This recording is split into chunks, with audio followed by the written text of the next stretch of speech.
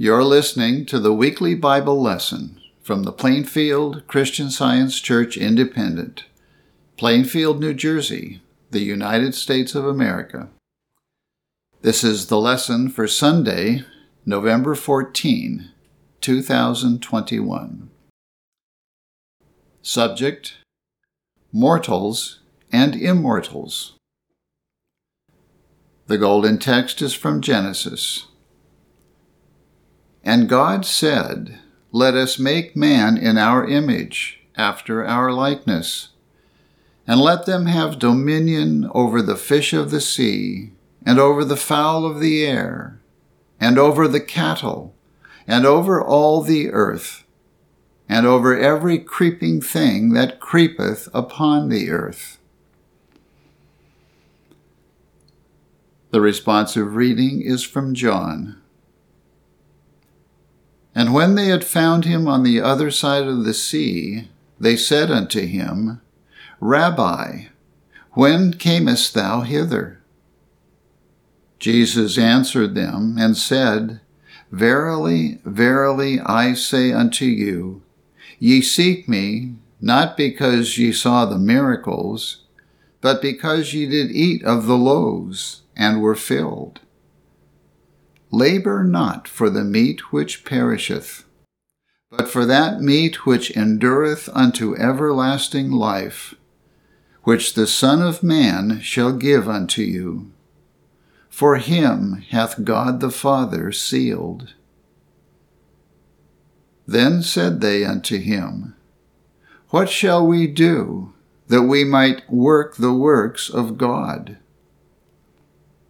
Jesus answered and said unto them, "This is the work of God, that ye believe on him whom he hath sent." And Jesus said unto them, "I am the bread of life.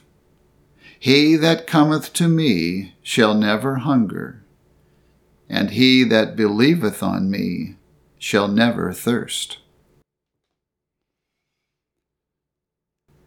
I will read from the Bible. Psalms. Make a joyful noise unto the Lord, all ye lands. Serve the Lord with gladness. Come before his presence with singing. Know ye that the Lord, he is God. It is he that hath made us, and not we ourselves. We are his people, and the sheep of his pasture. Enter into his gates with thanksgiving, and into his courts with praise. Be thankful unto him, and bless his name. For the Lord is good, his mercy is everlasting, and his truth endureth to all generations. Mark. And Jesus went into the borders of Tyre and Sidon, and entered into an house, and would have no man know it. But he could not be hid. For a certain woman, whose young daughter had an unclean spirit, heard of him, and came and fell at his feet. The woman was a Greek, a Syrophoenician by nation. And she besought him that he would cast forth the devil out of her daughter. But Jesus said unto her, "Let the children first be filled, for it is not meet to take the children's bread and to cast it unto the dogs." And she answered and said unto him, "Yes, Lord. Yet the dogs under the table eat of the children's crumbs." And he said unto her, "For this saying, go thy way. The devil is gone out of thy daughter." And when she was come to her house, she found the devil gone out, and her daughter laid upon the bed. And again, departing from the coasts of Tyre and Sidon, He came unto the Sea of Galilee, through the midst of the coasts of Decapolis. And they bring unto him one that was deaf, and had an impediment in his speech. And they beseech him to put his hand upon him. And he took him aside from the multitude, and put his fingers into his ears. And he spit and touched his tongue. And looking up to heaven, he sighed, and saith unto him, Ephphatha, that is, be opened. And straightway his ears were opened, and the string of his tongue was loosed, and he spake plain. And he charged them that they should tell no man. But the more he charged them, so much the more a great deal they published it, and were beyond measure astonished, saying, He hath done all things well. He maketh both the deaf to hear, and the dumb to speak. Acts. And upon the first day of the week, when the disciples came together to break bread, Paul preached unto them, ready to depart on the morrow, and continued his speech until midnight. And there were many lights in the upper chamber, where they were gathered together. And there sat in a window a certain young man named Eutychus, being fallen into a deep sleep. And as Paul was long preaching, he sunk down with sleep, and fell down from the third loft, and was taken up dead. And Paul went down and fell on him, and embracing him said, Trouble not yourselves, for his life is in him. When he therefore was come up again, and had broken bread, and eaten, and talked a long while, even till break of day, so he departed. And they brought the young man alive, and were not a little comforted. Romans. Therefore, brethren, we are debtors, not to the flesh, to live after the flesh. For if ye live after the flesh, ye shall die. But if ye through the Spirit do mortify the deeds of the body, ye shall live. For as many as are led by the Spirit of God, they are the sons of God. For ye have not received the spirit of bondage again to fear, but ye have received the Spirit of adoption, whereby we cry, Abba, Father. The Spirit itself beareth witness with our spirit, that we are the children of God. And if children, then heirs, heirs of God, and joint heirs with Christ, if so be that we suffer with him, that we may be also glorified together. For I reckon that the sufferings of this present time are not worthy to be compared with the glory which shall be revealed in us. For the earnest expectation of the creature waiteth for the manifestation of the sons of God. For the creature was made subject to vanity, not willingly, but by reason of him who hath subjected the same in hope, because the creature itself also shall be delivered from the bondage of corruption into the glorious liberty of the children of God. For we know that the whole creation groaneth and travaileth in pain together until now. And not only they, but ourselves also, which have the first fruits of the Spirit, even we ourselves groan within ourselves, waiting for the adoption, to wit, the redemption of our body. For we are saved by hope. But hope that is seen is not hope. For what a man seeth, why doth he yet hope for? But if we hope for that we see not, then do we with patience wait for it. 1 John. Behold, what manner of love the Father hath bestowed upon us, that we should be called the sons of God. Therefore the world knoweth us not, because it knew him not.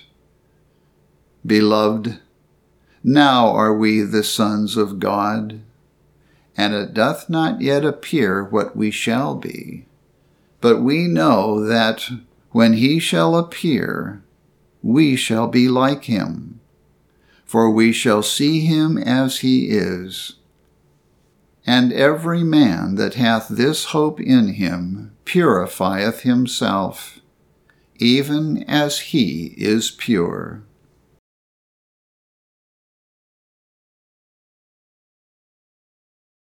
I will now read correlative passages from the Christian Science textbook, Science and Health with Key to the Scriptures, by Mary Baker Eddy. The great spiritual fact must be brought out that man is, not shall be, perfect and immortal. The point for each one to decide is whether it is mortal mind or immortal mind that is causative. We should forsake the basis of matter for metaphysical science and its divine principle. The belief that pain and pleasure, life and death, holiness and unholiness mingle in man, that mortal material man is the likeness of God and is himself a creator, is a fatal error. God, without the image and likeness of himself, would be a non-entity, or mind unexpressed. He would be without a witness or proof of his own nature. Spiritual man is the image or idea of God, an idea which cannot be lost nor separated from its divine principle. When the evidence before the material senses yielded to spiritual sense, the apostle declared that nothing could alienate him from God, from the sweet sense and presence of life and truth. It is ignorance and false belief based on a material sense of things which hide spiritual beauty and goodness. Understanding this, Paul said, "Neither death nor life, nor things present nor things to come, nor height, nor depth, nor any other creature shall be able to separate us from the love of God." This is the doctrine of Christian Science, that divine love cannot be deprived of its manifestation or object, that joy cannot be turned into sorrow, for sorrow is not the master of joy, that good can never produce evil, that matter can never produce mind, nor life result in death. The perfect man, governed by God, his perfect principle, is sinless and eternal. Harmony is produced by its principle, is controlled by it, and abides with it. Divine principle is the life of man. Man's happiness is not, therefore, at the disposal of physical sense. Truth is not contaminated by error. Harmony in man is as beautiful as in music, and discord is unnatural, unreal. People go into ecstasies over the sense of a corporeal Jehovah, though with scarcely a spark of love in their hearts. Yet, God is love, and without love, God, immortality, cannot appear. Mortals try to believe without understanding truth, yet God is truth. Mortals claim that death is inevitable, but man's eternal principle is ever-present life. Mortals believe in a finite personal God, while God is infinite love, which must be unlimited. Question: what is man? Answer: man is not matter. He is not made up of brain, blood, bones, and other material elements. The Scriptures inform us that man is made in the image and likeness of God. Matter is not that likeness. The likeness of spirit cannot be so unlike spirit. Man is spiritual and perfect, and because he is spiritual and perfect, he must be so understood in Christian science. Man is idea, the image of love. He is not physique. He is the compound idea of God, including all right ideas. The generic term for all that reflects God's image and likeness. The conscious identity of being, as found in science, in which man is the reflection of God, or mind, and therefore is eternal. That which has no separate mind from God. That which has not a single quality underived from deity. That which possesses no life, intelligence, nor creative power of his own, but reflects spiritually all that belongs to his Maker. And God said, "Let us make man in our image, after our likeness, and let them have dominion over the fish of the sea, and over the fowl of the air, and over the cattle, and over all the earth, and over every creeping thing that creepeth upon the earth." Man is incapable of sin, sickness, and death. The real man cannot depart from holiness, nor can God, by whom man is evolved, engender the capacity or freedom to sin. A mortal sinner is not God's man. Mortals are the counterfeits of immortals. They are the children of the wicked one, or the one evil, which declares that man begins in dust, or as a material embryo. In divine science, God and the real man are inseparable as divine principle and idea. Error, urged to its final limits, is self-destroyed. Error will cease to claim that soul is in body, that life and intelligence are in matter, and that this matter is man. God is the principle of man, and man is the idea of God. Hence, man is not mortal nor material. Mortals will disappear, and immortals, or the children of God, will appear as the only and eternal verities of man. Mortals are not fallen children of God.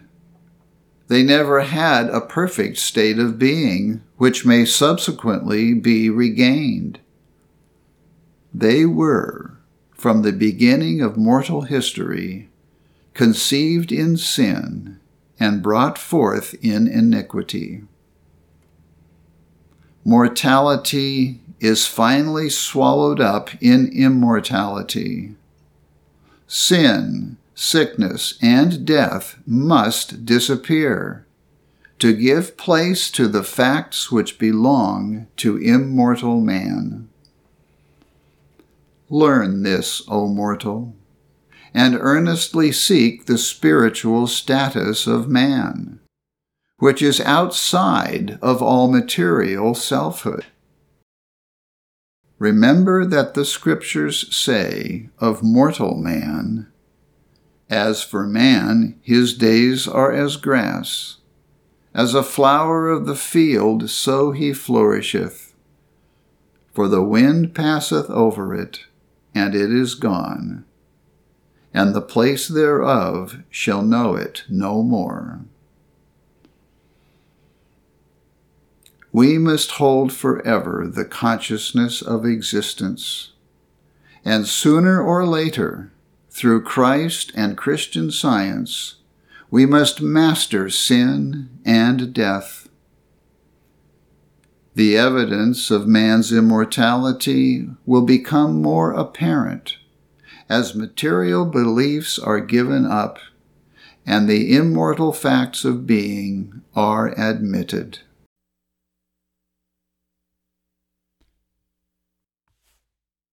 I will now read the 3 daily duties from the Church Manual by Mary Baker Eddy. Daily Prayer. It shall be the duty of every member of this church to pray each day, "Thy kingdom come. Let the reign of divine truth, life, and love be established in me, and rule out of me all sin. And may thy word enrich the affections of all mankind and govern them." A rule for motives and acts. Neither animosity nor mere personal attachment should impel the motives or acts of the members of the Mother Church. In science, divine love alone governs man, and a Christian scientist reflects the sweet amenities of love in rebuking sin, in true brotherliness, charitableness, and forgiveness. The members of this church should daily watch and pray to be delivered from all evil, from prophesying, judging, condemning, counseling, influencing, or being influenced erroneously. Alertness to duty. It shall be the duty of every member of this church to defend himself daily against aggressive mental suggestion, and not be made to forget nor to neglect his duty to God, to his leader, and to mankind. By his works he shall be judged. and justified or condemned. And from Science and Health, Christian Scientists, be a law to yourselves that mental malpractice cannot harm you, either when asleep or when awake. This Bible lesson was prepared by the Plainfield Christian Science Church Independent. It is comprised of scriptural quotations from the King James Bible and correlative passages from the Christian Science textbook, Science and Health with Key to the Scriptures by Mary Baker Eddy. For more information, please visit our website, plainfieldcs.com. Thank you for listening, and have a blessed day.